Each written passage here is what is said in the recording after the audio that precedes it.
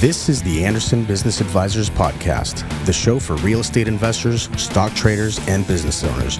We help you keep more of what you earn and protect what you've built. Let's get started. All right, guys, welcome to Tax Tuesday. We're bringing tax knowledge to the masses. My name is Toby Mathis, and I'm joined by Elliot Thomas. And Elliot's going to sit in for Jeff today because Jeff, well, he's hanging out doing other things. So hopefully the wonderful tax season just creamed our tax staff. We still got a bunch on. I can already see a bunch of names popping in that are there to help. I saw Ian pop up earlier. Let me see if I can actually make my cursor work. There it is. Let's see. I know we got Lanzi. We got Dana. We do have Patty, Ander, and Matthew to help support you guys. We got Cindy, Dutch. Oh, wow. And Pio. So we got a really good team on to help you guys. And Tricia and Christos, Jiminy Christmas. You guys got a venerable pack out here of tax knowledge to help you guys out. So by all means, ask tax questions in the Q&A. If you have comments, by all means, go into chat. So use Q&A for your questions. Use chat for your comments. I already see somebody saying hello from New Hampshire. Hey, Ken, if you can, go into that chat and let me know where you're sitting. Where you're sitting. There we go. We got Anacortes. So what city and state, if you can? Manteca, Roseville, Anchorage, Alaska, on the couch, Odessa, Florida. Oh, now they're flying back too fast. There's DC. There's Hawaii, Honolulu, Hawaii, Claremont, Atlanta, Georgia, St. Augustine, Chicago, Seattle, Ashland, Oregon, Wiley, Texas, Bailey, Colorado. There's some more Seattle, Washington, Fresno, Baltimore, Las Vegas, Nevada. All right, we got at least one hometown. Albuquerque, Los Angeles, SoCal, Tullahoma, Tennessee. Yeah, very cool. We're sitting in Las Vegas, Nevada. Elliot, how are you doing? I'm doing well. I had it a lot easier than Jeff and company with the tax prep, but busy nonetheless, but glad they're getting a break. It's crazy. And I know that sometimes it's frustrating during tax season because everybody's trying to walk through the same door at the same time. And you always want to prepare for it. And, it's no good plan overcomes contact with reality. I'll put it that way. And the IRS is just really, really difficult to communicate with right now. So if there's any questions that go on, instead of being a 5-10 minute phone call, it ends up being a 2-hour ordeal. Really frustrating, really tough. There's somebody in Portland, Oregon, home of the zombie apocalypse. We got people, there's Brooklyn, Naples, and Incline Village. We got people from all over the country. So that's fantastic. Thanks for joining us. We do try to make this kind of enjoyable, kind of fast and fun, and answer your tax questions. Speaking of tax questions, if you have them during the 2 weeks when in between these episodes, by all means, go ahead and send them via Tax Tuesday to Anderson Advisors. We do take a look at them, and I do pull questions out of that heap because it is a heap. It's several hundred questions a week that come in. I can already see tons of questions going to the Q&A, but we have people that have questions throughout the week, and you can just go ahead and email them those in. We may grab your question, that's all. But we love the questions. It keeps us going, and it's so much fun. And there we go. Patty's already communicating with folks from Pullman, Washington, because her daughter went to WSU, the Cougs. Yep. All right. Here we go. These are the questions we're going to go over today, and we will answer all of these in turn. So do not worry. We already got Go Cougs going on in the background. You guys are doing pretty good this year, right? If I'm not mistaken. I haven't paid a lot of attention to college football this year, but we'll see how they're doing. I'll keep my eye rolled. All right. For a 1031, does acquiring the beneficial interest of a land trust holding title to real estate qualify as replacement property? Same question, but an installment sale for the beneficial interest of a land trust. Interesting questions. We'll answer that. How can the IRS prove we as owners used our short-term rental for more than 14 days or 10% of rented days? How can they prove it? Dang it. We'll answer that. My wife is the property manager of our small real estate portfolio.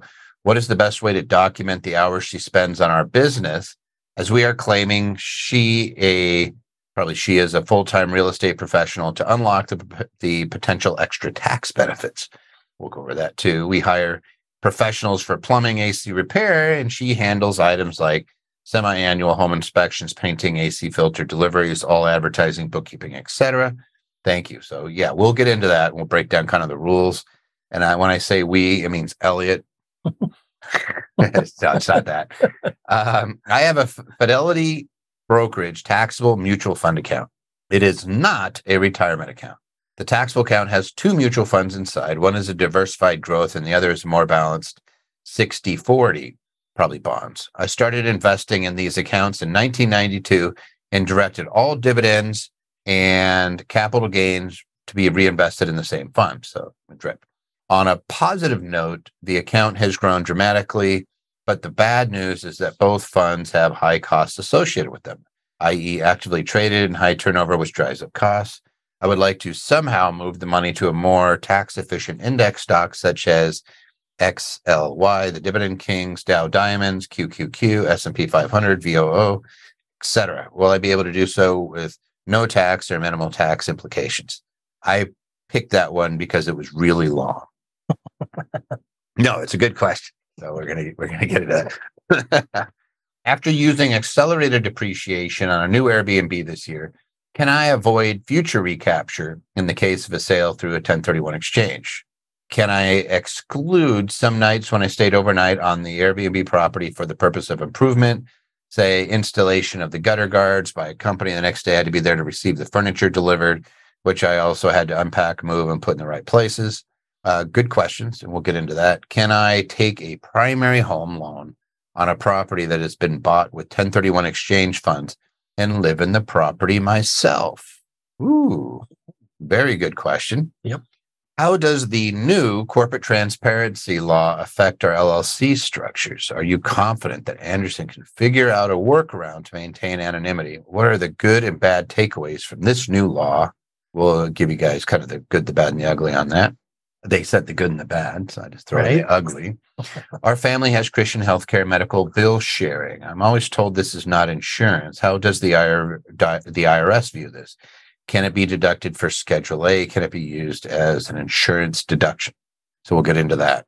My husband and I acquired a short-term rental this year and hoping to close on a multi-family property for long-term rental by the end of the year.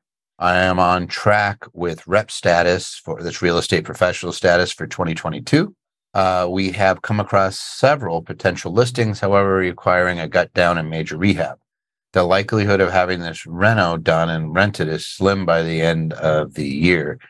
My question is if having the property or having the listing up and ready for rental is considered as in service.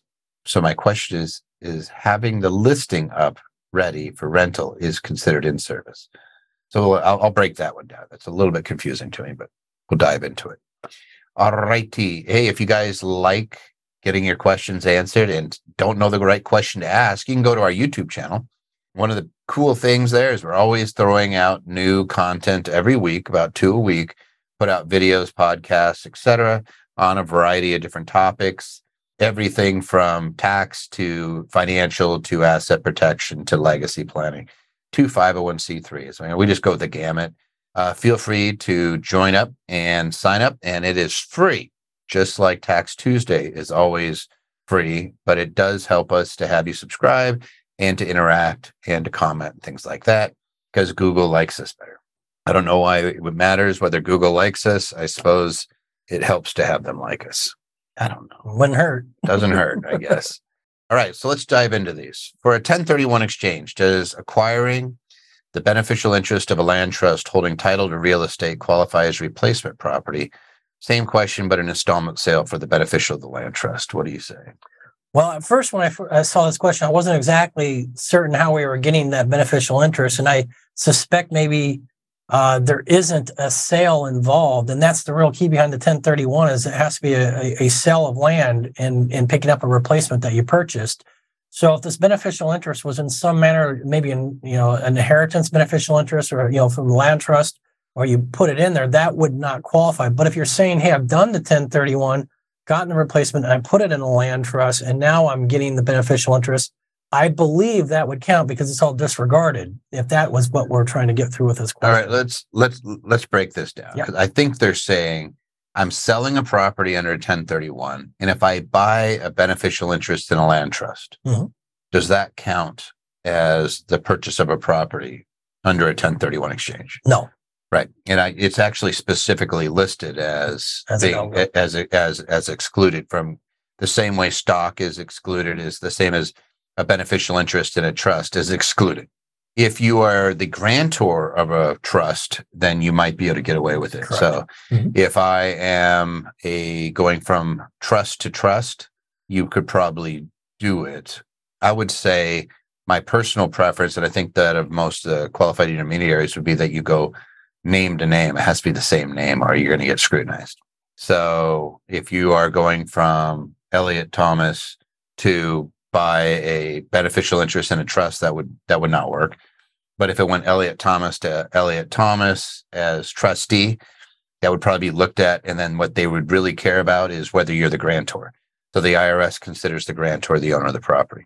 So the person that creates the trust. Yep. On a revocable trust. Yeah. And on a irrevocable trust, that's not gonna work. Then it's never going to work. You can do the Delaware Statutory Trust. They look at that kind of in a different vein. Those ones, they've actually had I think it was either a revenue ruling or a private letter ruling, where they said that it's the underlying property that you're acquiring when you buy the DST. So you could go from your name to your name buying the DST, and they'll consider you buying the underlying property. But that's a completely different issue. So when you look at the 26 USC 1031, and I want to say A to E, I believe, are the list of all the exceptions, you'll see that the acquisition of a beneficial interest in a trust is one of the exceptions to being able to qualify for a 1031 exchange. So I'll make it really easy. And then the question about installment sale, you always have to put the equity, so you can get financing on something else. I don't want to step on you. Were you going to answer that one? No. Yeah. If I sell a property and then buy another property, if it has debt on it, when I sell it, I can get the same amount of debt on the other. Otherwise, I can go in all cash. What I can't do is go no debt to debt. What you would do there is, and it's actually going to be an answer coming up in a little while, is you would close and then not incidental. Like it can't be something that was necessary with this property. Then you would refi it. We'll dive into that one a little deeper a little bit later on. Anything else you want to throw in there on those 1031 exchanges? No, just always remember the same title rule. That's probably where people get in the most difficulty on it. Mm-hmm. Here's the final one. How about the executor of an estate? And they're buying out the heirs. Can you do a 1031 exchange? You have a step up in basis when you're the executor of an estate. So the chances are there is going to be no gain. But let's just say that there was. No, because you're selling a property and you're buying a replacement property. So 1031 is a fancy way of saying I'm taking real estate and I'm buying equal or greater value of real estate. And it doesn't matter what type of real estate, how many pieces. I sell one property, I could buy 10.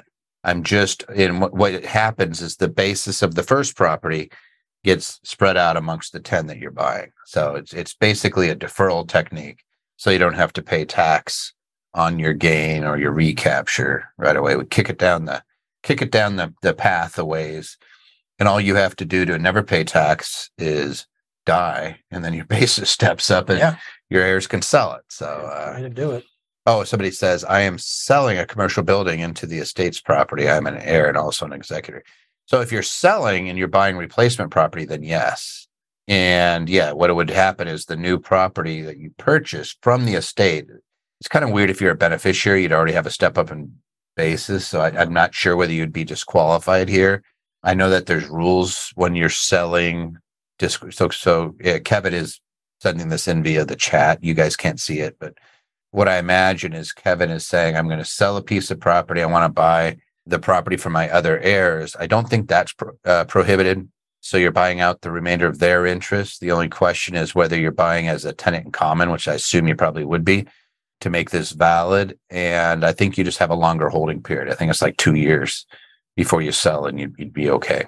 But I'm buying in a family LP, that it has to be LP. So I think that if you're buying in the family LP, you're going to have an issue. It needs to be the name to name, and it has to be the real estate itself. So you can't buy out the LP you'd actually have to buy the underlying asset. It would be a specific interest, probably a tenant in common in that property. But go ahead and throw that also in the Q&A. Our guys might grab a hold of that one. It's kind of fun. There's a few other comments in the Q&A, but I'll just sneak on. Otherwise, we'll be answering that question all day long. All right. How can the IRS prove we as owners used our short-term rental for more than 14 days or 10% of rental days? Yeah, I mean, what do you say? Oh, come on. The reality is they probably can't unless they had, they somehow got the ability to go out there and research and find out, brought it into court and documents were produced, et cetera. The reality is they probably can't. But, we kind of run an honor system in our tax code. So it's facts and circumstances the same way. How can the IRS prove that I got paid for all of the widgets I sold, or I'm selling burritos at a stadium? How do they know how much cash? Well, they don't. But if you don't report it, it's called tax evasion and you go to jail. Like somebody says, looking good. Yeah, she's on my team. I pay him to do that. That's good. Somebody says it's looking good. I think you look good. Like a station wagon. Anyway, so the IRS doesn't have to prove it. You have to report it, and then if you can't support your position that you rented it for enough days, they're going to ask you about the days that it wasn't rented, and they might do fact finding. They may want you to say, "Hey, you never stayed at it." In which case, if they catch you, then the ramifications are pretty severe. So yeah, they can't really, they don't have to prove. You have kind of a burden when you create your tax return of a position, and then they might say, hey, can you provide support for your position? That's about it. They don't really have to prove much of anything. But I would suggest that you be very honest. And so if you're using the short-term rental, they might look at your bank statements. They might get testimony from somebody. Like it might be bad if you got caught in a lie. Upset neighbor, who was on the whistleblower, whatever it is. It's always a ex-spouse, ex-lover, ex-business partner. Somebody always comes up and says, did you know Elliot's been staying there for 30 days every year and he lies on his tax return? That's why they have the whistleblower program in the IRS. That actually happened to one of my professor in law school for tax. One of his students was at a bar and a guy was spouting off about how he got away with some things on his tax return. And well, this student had left and graduated and gone to work for the IRS. So there was an IRS attorney right there, and some guys blabbing off in a bar about. So he gave him an audit. Yeah, he went after him. Yeah, he said, "Hey, that's what you get it." And that was that. Somebody says, if the IRS suspects use over 14 days, they can track your receipts and cell phone records during your stays. Yep, they can go in there and they can get discovery. They'll get it. They'll absolutely, if they put their years back and come after you. But best thing is to avoid the IRS. Let's just be honest and do everything we can to not cause their ire. Because I tell you that you never win. Even when you win, you lose. So you just try to avoid it. Try to stay off their radar. Do things that don't cause scrutiny. And by the way, when we do our returns here, we do over 10,000 a year, and it's less than a dozen audits every year. It's not that many. We try to make sure that we're keeping our clients from the things that causes you consternation and inquiry. So that's why we don't like sole proprietorships and home office deductions. We try to keep that form from being filed, or that form SE. If you might just kind of putting a little beacon on yourself, or filing as a trader. That's all. If there's things that will cause the inquiry, those are a few of them. All right, let's talk about this one. This is a good one. My wife is the property manager for our small real estate portfolio.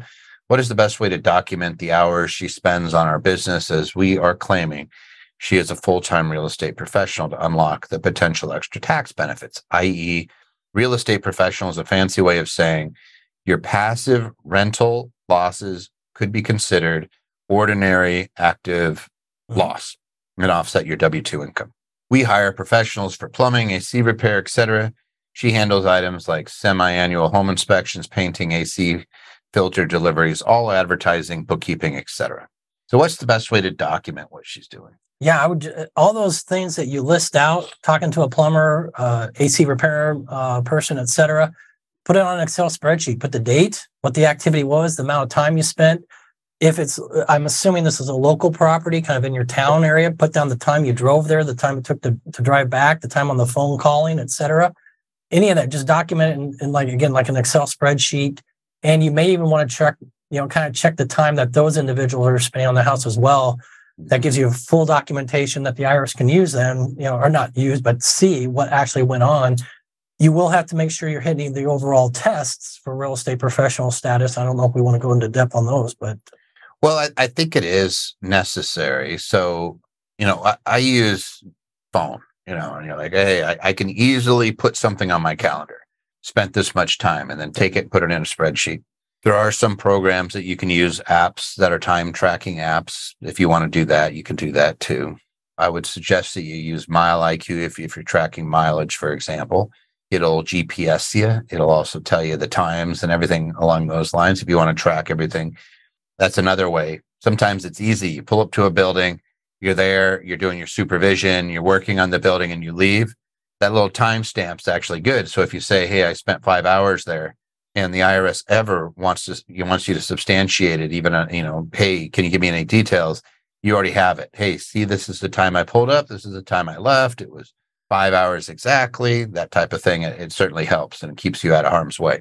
Maybe take photos too, if there's repairs being done. Yeah, but the real deal is when you say real estate professional, there's 2 tests for real estate professional status, and then there's 1 test to apply it to your small real estate portfolio. So number 1 is the first 2-part test. It's under 469C7.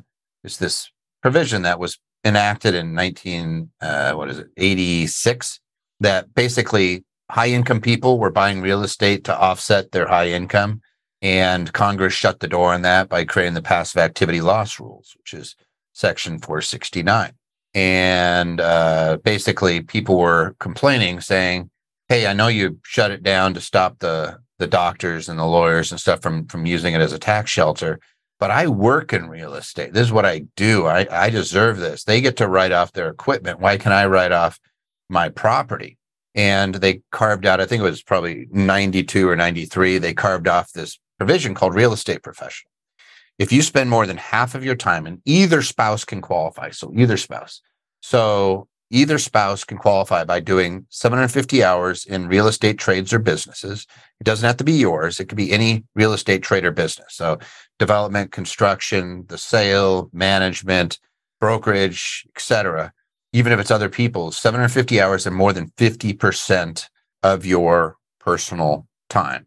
So more than any other job you do is basically the easiest way to remember that. 1 spouse. So I could be spouse working full-time as lawyer. My spouse could be working 750 hours in real estate and qualify as a real estate professional. The second step is where I think this comes in. Second step is I materially participate on my real estate activities, and you have to aggregate them. What I mean by that is you treat all of your rental activities as one activity. Otherwise, you have to materially participate in each separate activity. The courts actually wrongfully interpreted that to mean 750 hours on each property. So you have to aggregate your properties together. And then you have this thing called material participation. And this is why it's relevant. There's 7 rules under material participation. There's really only 3 that we pay attention to that are applicable. Number 1, I provided substantially all of the work and labor done on those properties. And we already hear there's AC filter, there's painting, there's plumbing, there's AC repair. So there's other people doing stuff. So we nix that one. Number 2, I do 100 hours and more than anybody else. This one could apply. So your wife would have to make sure she's spending at least 100 hours on your real estate portfolio as a whole, and nobody else is spending more time than her. So that's where you have to actually get how much time do these people spend. I doubt you're going to need that type of stuff for plumbing or AC repair. But if you have a property manager, my guess is that whoever it is managing those properties, you might have to get their time. Like, how much time are you spending on my properties? And they might say, 4 hours a month, which case you'll be way ahead of them. You just have to do 100 hours or more than anybody else. So you would track your time for that. So there's two types of time you're tracking. Real estate professional time, which could be property management on your properties. Otherwise, it could be doing construction. Otherwise, it could be doing development for other people in your side job, whatever it might be. Maybe you're a real estate agent and you're helping other people buy properties. And then you have to track your time on the material participation on your properties. I don't know, how do you guys track those separately on a spreadsheet, or do you just have them pick which ones it hits? Yeah, I would track it by property. And again, break it out by property and what the event was, the time.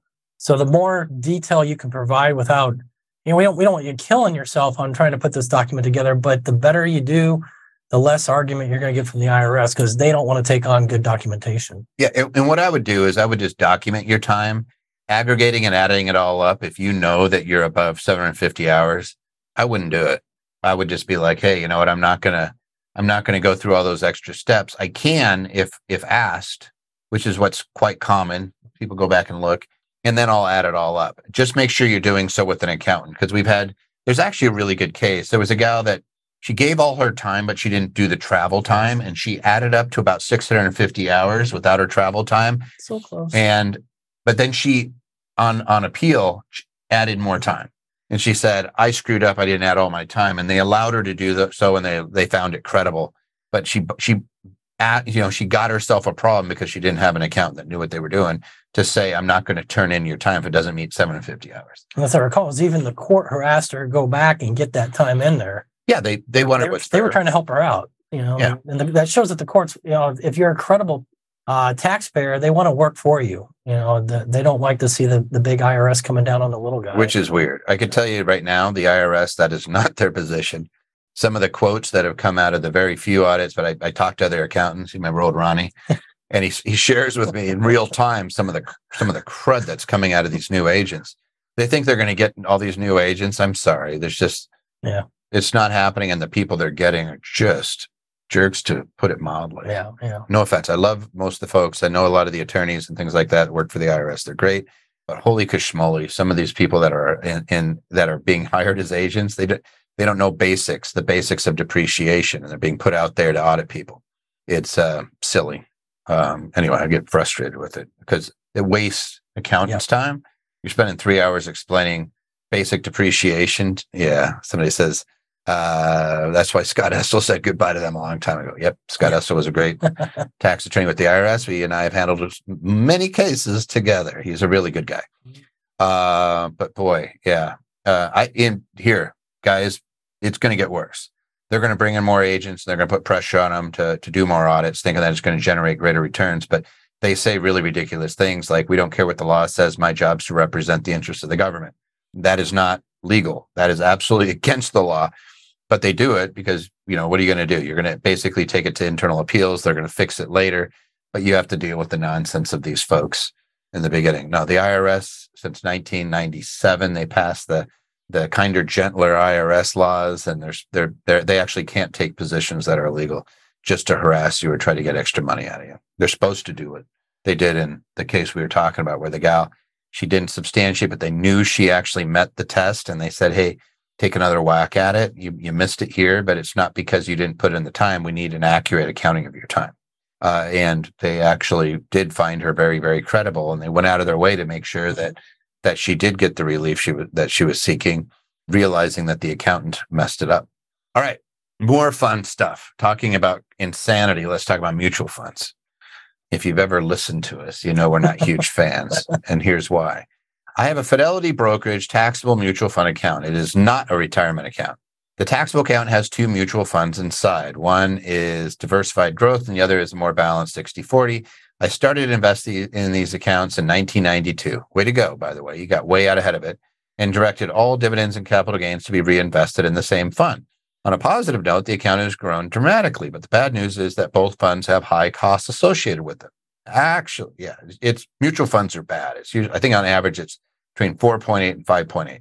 Actively traded and high turnover, which drives up costs. They call it cash drag, tax drag. You have to maintain liquidity, all sorts of bad stuff. I would like to somehow move the money to a more tax efficient index stock, such as XLY, Dividend Kings, Dow Diamonds, QQQ, S&P 500, VOO, etc. Will I be able to do it with no tax or minimal tax implications? What do you think? I wouldn't know how. I wouldn't think so. I think if you'd have to sell, and that is a taxable event, and now you're going to have to move it over. We might be able to do things to mitigate that around it, selling some lost positions or something like that to offset that gain. But I don't know personally how you would be able to get that transferred over. Yeah. So mutual funds are taxed in a multitude of ways. Number one, as a holder of a mutual fund, you are paying tax on all of those sales. So when you see, hey, I have high costs because there's high turnover, they're actively trading the account. You pay that as the mutual fund holder. You can actually buy into a tax liability in a mutual fund. It's weird. And somebody says the key word is taxable account. Correct. It is not a IRA. It is not a Roth. It is not a 401k. It is not an exempt account, but it's in their personal account. It's going to be taxable to them. So they've been paying tax all along, and on those funds that are being reinvested. The same way is that if Elliot here got a dividend from Altria and they paid him $300 a dividend, he said, go ahead and reinvest it. He pays tax on the dividends at long-term capital gains rates, and he reinvested the amount. So in a mutual fund, you're paying that as you go, as they actively trade it. That's why it can be kind of surprising that you get these tax forms every year and you're like, I didn't sell anything. And they're like, but we did inside your account, right? So you're paying tax on that. You're paying tax on interest if there's bonds and things like that. And so you're paying that as you go, you reinvest it. You have a basis in those shares. If you sell that mutual fund, you owe tax on the capital gain. So is there a way to avoid the tax on the capital gain? It's really hard. Like you could sell other assets that have capital losses and harvest some losses. Like maybe you have crypto, maybe you have something that's gone down in value and you say, this is a good time to sell it. And even on crypto, you could sell it and buy it back and harvest that loss to offset your gain. You could still do a qualified opportunity zone, which means that you sell it and then you buy something that's in a qualified opportunity zone. You put together the qualified opportunity zone fund and buy something, and you can defer it until 2026 that way. I don't know if I would recommend that. The other thing you could do is you could actually donate it and take the entire deduction for the entire donation. And if you control the charity in which you donate it, maybe it's in a private foundation or a charity, you get a nice deduction on your side and you still control those funds on the other. And then you could reinvest it in there. So there's a few options that you could use, but there's nothing that allows you just to sell it and buy something as a replacement and avoid the tax. There's no 1031 exchange for stocks, unfortunately. Is there anything I'm missing? No, I think that's just hitting the opportunity zone, which I think that's of questionable use, but it would only defer, and I think it causes more problems down the line. But if you could harvest any losses, I think that's your best bet here. There is one other thing. You just keep it and you say, man, it sucks. No, that's true. But and then borrow against it and see if it's Fidelity, they may. I'm not 100%. Like usually it's a stock account that they'll loan on. I know that for sure. You can do a security backed line of credit. But if you own this for long enough, they may say, hey, we'll let you borrow against it and then reinvest those funds. I don't think I'd be doing that in the S&P. It might be something that's maybe real estate or something that's a little more backed. But if I could borrow the money and I have a dividend that's being paid out on something that, again, I keep using Altria just because they're like 8% dividend right now. But maybe I'm borrowing the money I don't have to pay any tax. I borrow it at 4%. I'm getting a decent sized dividend that's covering more than that cost. Maybe I do that and then I don't have a taxable event, but it really depends on your risk tolerance and your asset. Like if you have a lot of money, then maybe you do that to avoid the tax. How much is the maximum I can donate to a nonprofit? It's 60% of your adjusted gross income if it is cash. It's 30% if it's appreciated assets. If it's a private foundation where it's not doing anything, but you're just using it as a holding vehicle to donate to other charities, then it's 20%, I believe. Anyway, so you could actually do a combination of that. I could actually say, hey, I'm going to sell some, but I'm going to donate some and then sell some. And the reason I do that is I'm going to take the donation and that, that charitable in my income tax deduction to offset the gain on the rest of it. And it's long-term capital gain. So it's going to be taxed at 0, 15, or 20%. So I should have answered right at the beginning that if you make less than $80,000 a year and you're married, you're probably paying 0 anyway, so let's take a look at that. Maybe you recognize gain over a couple of tax years and you're okay paying 15%. You just don't want to pay higher. Yeah. So if you're making less than $500,000, married filing jointly, you're in the 15% category for long-term capital gains. So you might be like, hey, I'm okay with that. I'll pay it now and get out of that high price fund. Speaking of high prices, there's nothing worse than the high price of not knowing how to protect yourself, create a legacy, and use taxes to offset a lot of your income. Feel free to join us at our tax and asset protection workshop. It's absolutely free. We have November 12th and October 29th. Oh, we have one coming right up. What is today? Oh, it's Saturday. Yeah. Well, Clint and I are teaching it this Saturday. You can come join us. Sometimes I forget. All right. After using accelerated depreciation on a new Airbnb this year, can I avoid future recapture through a 1031 exchange? Can I exclude some nights? Let's answer that one, and then we'll answer the rest of it. Can I 1031 exchange an Airbnb property? Yes. Wow. If it's used in a trade or business, yep. But I took accelerated depreciation. I wrote off like 30% of that property. Can I really do a 1031 exchange? You can. I don't like the word avoid. You can defer future recapture unless that you eventually leave that to your beneficiaries if you pass. Or donate it. Or donate. Thank you. That would get around it. That would avoid it. Yes. Right. Yeah. Yes. So yes, you can, even if you write off a huge chunk of it. Yep. Can I exclude some nights when I stayed overnight in the Airbnb property for the purpose of improvement, say installation of the gutter guards by a company? And then, hey, I had to be there for furniture being delivered. I had to unpack, move, and put it in the right places. Yes, as long as you're that day you're there to substantially spend the whole day doing the repairs and maintenance and things like that, that will not count as a personal day.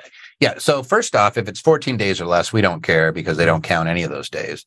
If you're over 14 days of personal use, then we really have to start tracking it, or if this would put you over. And if you are rehabbing, repairing, if you're there not for personal use, like this isn't because you're staying there to get the benefit of the property, but you're there because you're working on the property, then they'll exclude it from personal use. So the IRS actually tells us that you can do that. So 2 pieces of good news for you. So whoever the Airbnb king is or queen, you get a star. You're going to be very, very happy. Hopefully they're listening. Yes. All right. Can I take a primary home loan on a property that has been bought with a 1031 exchange funds and live in the property myself? In other words, can I convert a property that I purchased in a 1031 exchange? Can I move into it and borrow against it? Yes. But of course, there's rules behind it. I don't know that there's a fast and steady rule for how long you have to use it after the 1031 in a trade or business. So you're going to have to run it as a business. You can't just get it and then move right into it. The rule of thumb out there is maybe 2 years of running it as a trade or business is often what you'll see. And then you can move into it. Once you've picked it up and you are living in it, well, then yes, you could do whatever loan you want on it. Yeah. So I would say this. Number one, primary home, like if you buy a replacement property, there's a period of time. I don't know if it's a year, 2 years, where you have to live, where it has to be an investment property. In other words, you can't just move into it. And then the code actually contemplates this happening. You have a 121 exclusion, which is a capital gain exclusion. And normally you have to live in it 2 of 5 years. You can't do it every 2 years. When it's a 1031 exchange property, I think you have a 5-year Correct. waiting period. Yep. But you could. And then borrowing against a 1031 exchange, I don't know, I'm sorry if you already said this. I was reading all the chats. Did you get into borrowing against the 1031? I did. Well, after they've moved into it, made their primary residency, I was just saying that you could, but we have the other issue that if you want to hit that. Well, you have a general rule that you can actually borrow even after you 1031 exchange, so long as it's not part of the exchange. Yes. In other words, hey, if I 1031 into a property and it's not relevant to the closing, in other words, I have enough monies to close, then you could borrow it. You can use it to lever and take money out of a 1031 exchange. There's actually a couple cases on it. But there, like I said, on the 2 years they get to live there, that's just kind of what a lot of people see out there. I think the most important thing is that you show that it was used in a trade or business, and that may not take 2 years. Mm-hmm. It's just a little up in air on that. I think they use it as a safe harbor, but it doesn't mean you necessarily have to wait 2 years. We have somebody out there that's looks like they're a mortgage broker or something. It says for a 1031 to a primary home, you really need to get, if you're doing a loan against it, you need to make sure you have your documentation in place. Mm-hmm. So my guess is that somebody's moving into the property and then taking a loan out. I think is what you were advocating. Correct. But if somebody is like, hey, I want to move into the 1031 exchange, but I can't unless I need money out of it, then it probably you already own it. Maybe to extinguish a loan on another piece of property or something, then you'd have to make sure you're crossing your T's and dotting your I's with the mortgage company for sure. But anyway, so the good news is, yes, you can. The code actually contemplates, and you can do both. You can take a primary home loan on a property and move into it. It's just making sure. If it's closing as a 1031, then it's going in the investment category loan. Exactly, Rick. So you're never going to be able to just move directly into the house. So if I 1031 exchange, so I sell some commercial property, I buy a property, I am not moving into that property after the close. I am waiting a period of time, probably a year, maybe at least 6 months, but you got to show that it was an investment property when you bought it. So, and then you can convert it over to a primary home. All right. How does the new corporate transparency law affect our LLC structures? Are you confident that Andersen can figure out a workaround to maintain anonymity? What are the good and bad takeaways from the new law? Well, every LLC for our clients typically is going to be underneath this because it hits all small businesses. The exemptions, there's like 23, are really dealing with your publicly trading companies, so the companies that everybody knows all about anyway. So it's more geared towards smaller businesses.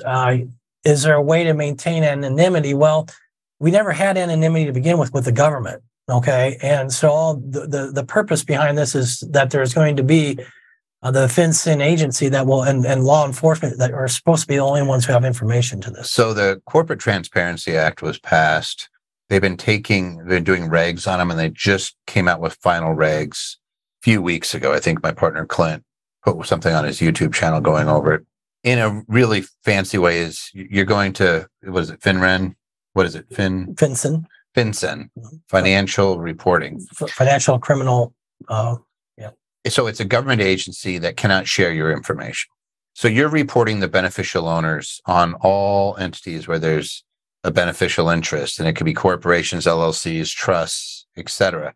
They want to know who's behind them, and they're trying to prevent money laundering or bad people, and also create a criminal act to go after those folks if they don't disclose.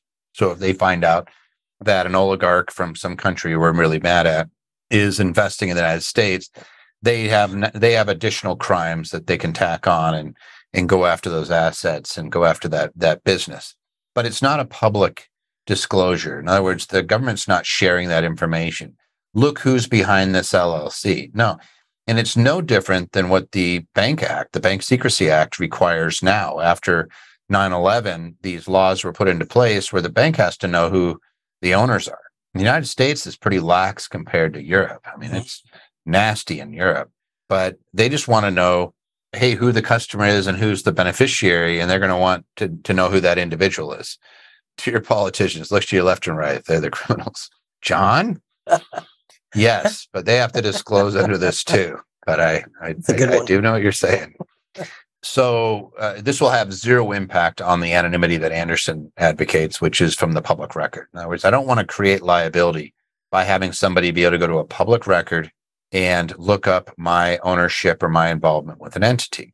That's no different than if I get into a car accident and I run up and say, by the way, I'm really, really wealthy, and start telling the other person how much money you have, expect to get sued. Like they're just going to be like, oh, that's great to know. And then they go to a lawyer and they said, well, what do we know about that individual? Well, I don't know. They said they're really rich. But I have a really good friend that owns an agency, and they said they always tell doctors, please do not tell the other party that you're a doctor. You're just where the claim just went up considerably once the other party knows that.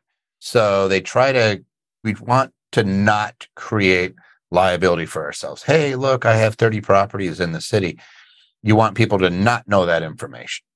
And this does not impact that. The Corporate Transparency Act will not affect your ability to maintain anonymity. But there's no workaround on the Corporate Transparency Act. It's a law. And, we're going to follow the law just like everybody else is going to have to follow the law. And anybody that's a registered agent or a formation company is going to have to disclose who's doing it. We have to disclose who we are and the beneficiaries. So, are there people that are going to, criminals tend to ignore the law anyway. So are there going to be criminals that have other people open up bank accounts on their behalf and give them the money? Yes. The real crooks are always going to do that, or they're using cash, or they're using crypto now. They're not using regular transactions for the most part. There might be there might be some that still do, but they're not. It's generally not going to be in the United States if they are. So it just gives the government more tools to prevent certain types of behaviors from occurring, and it gives them a remedy in the event somebody does that. So I don't know what else to say about that. I think that's it. That's it. It doesn't really impact our clients for the most part. No. Our clients are pretty. As far as we know, they're clean. Yeah, they're on the up and up. Our family has Christian healthcare medical bill sharing. I'm always told this is not insurance. How does the IRS view this? Can it be deducted for Schedule A? Can it be used as an insurance deduction? So we get this question quite a bit, especially during tax deadlines. It isn't, you're correct. It is not insurance in the eyes of the IRS. It is just a group of people coming together and helping pay one another's medical claims. And so that's why it is not insurance, and insurance is defined as something that can be deducted. This cannot be deducted. It cannot be used on Schedule A. It cannot be used as medical reimbursement. However, though, in researching this just to see what was the latest on it, there is a proposal out there for regulation where the IRS is trying to change that. They're trying to get this where this would be deductible. They recognize the similarities. It just hasn't, that proposal hasn't really just passed, if you will, to be something that we can rely on yet. When we had the Obamacare, Obamacare, excuse me, and you had the requirement to carry insurance, the compulsion, courts had come through and said, we recognize the medical sharing arrangements as meeting that standard. Correct. So it has had that level of acceptance within the tax and legal realm, but it's not quite where we can deduct it yet. But again, there's a proposal out there. We just have to wait to see what happens. Yeah, HSAs still don't work, right? Correct. And you can't treat it as insurance. And that's part of the problem is as actually the HSA law, from what I read on it, I read a really in-depth research paper on this, and the laws are a little bit different for HSA, and it's the problem of trying to make it fit under what's called Section 1213, and I think it was 1223 or something like that for the HSA. It's the IRS is trying to balance the two, and they're basically really just to say, look, we understand there's a difference in the language how we use it, but we're saying go ahead and allow it as a deduction. And that's what they're proposing. It just takes time to get there yet. Mm-hmm.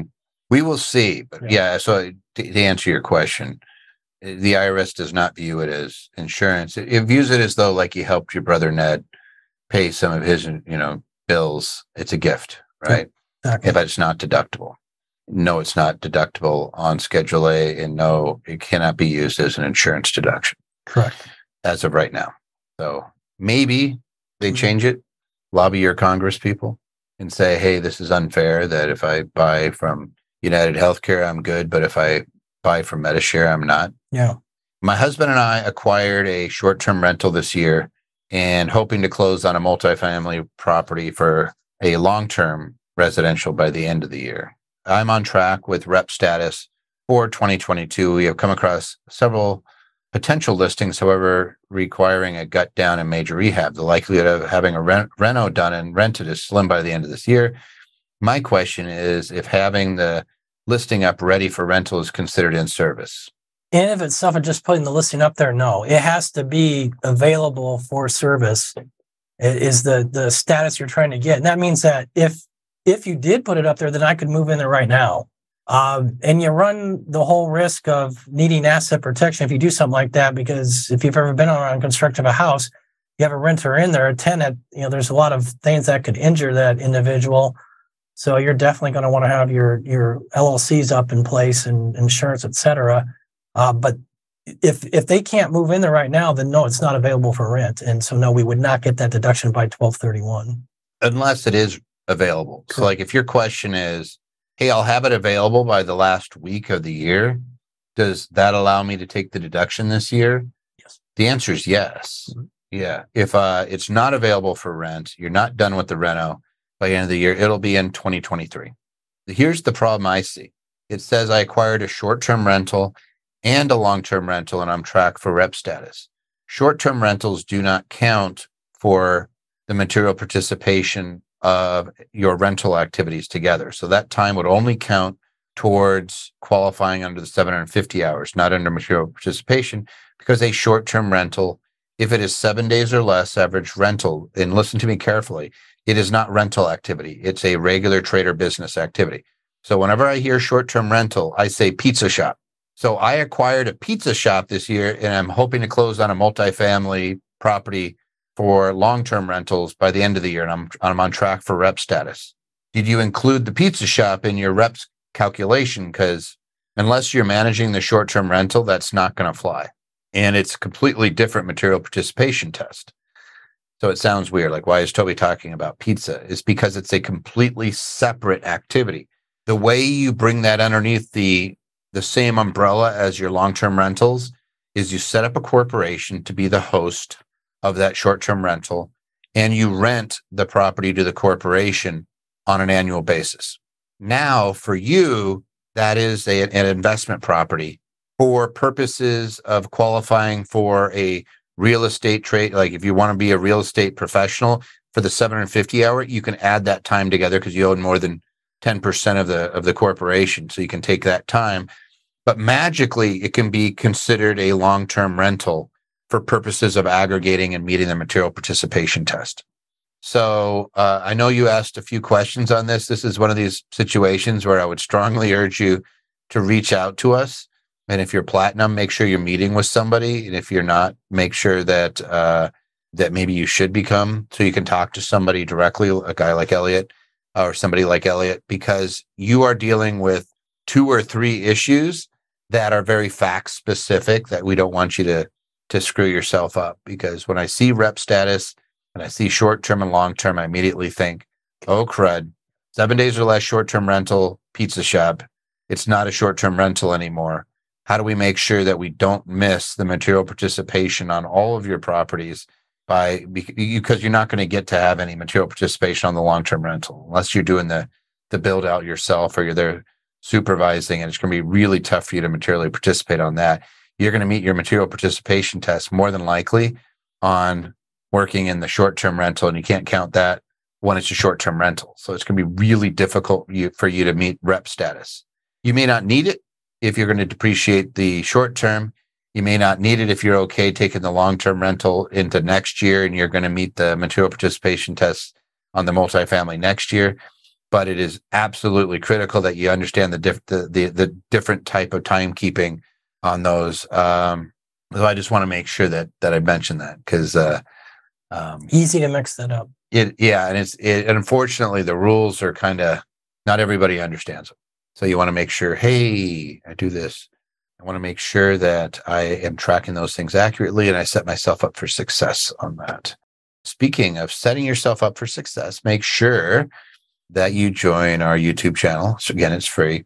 And you can set yourself up to get notified by turning on notifications too when new videos come out. So if you like this type of information, we do put our Tax Tuesday recordings up there too. So if a few people were saying, hey, can I get a recording of this? Yes, you can absolutely go there and do that. Now, speaking to the folks that have been getting their questions answered, there have been 165 written answers thus far and another 16 that are waiting. So thank you for patiently waiting. But Patty, Ander, Dana, Matthew, Lanzi, I think Pio was on, Dutch was on, Ian was on, Christos was on.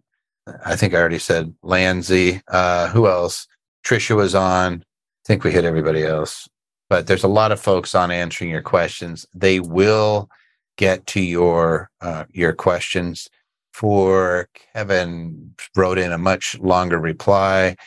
Patty, maybe grab that one and shoot it over to me so I can make sure that we get somebody answered so that we give you some guidance, because it looks like there's some more facts coming our way on that one.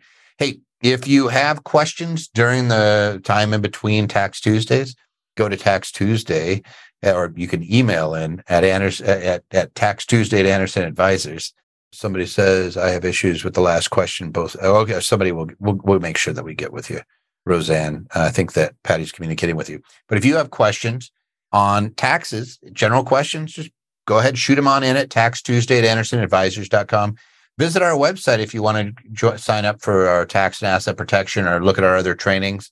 We do provide a lot of free trainings. And the reason we do that is because smarter clients are better clients, more successful people become our clients. It doesn't do us any good if you don't make money, because it's hard to do tax planning for people that don't make money. And legacy planning goes hand in hand with good investing and good business planning. So we actually have an interest in making sure that you are successful. It makes us more successful. So plus, we just like doing good out there. So we will absolutely provide you with tons of free training if you allow it. And again, our YouTube channels, my partner Clint has a very good channel as well. You could pop in there if you want to. You could also come into our website just at Anderson Advisors. And then, of course, you could reach out to us at any time at Tax Tuesday at Anderson Advisors. Elliot, do you have anything to add? No. Thanks for stepping in. Yeah, thanks for allowing me. You did a great job. Sometimes I step on you. I apologize. No, not at all. No. It's my nature, right? So anyway, thanks for coming in and sitting in for Jeff. And I hope Jeff feels feeling better. We will see you guys in 2 weeks. If you have a question that's waiting to get answered, hang tight. We will answer it, and we will make sure that we get you some responses. Thank you for listening to today's podcast. Show notes for links to everything mentioned in this episode can be found on our website at AndersonAdvisors.com/podcast. Be sure you subscribe to our podcast. And if you are already a subscriber, please provide us a review of what you thought of this episode.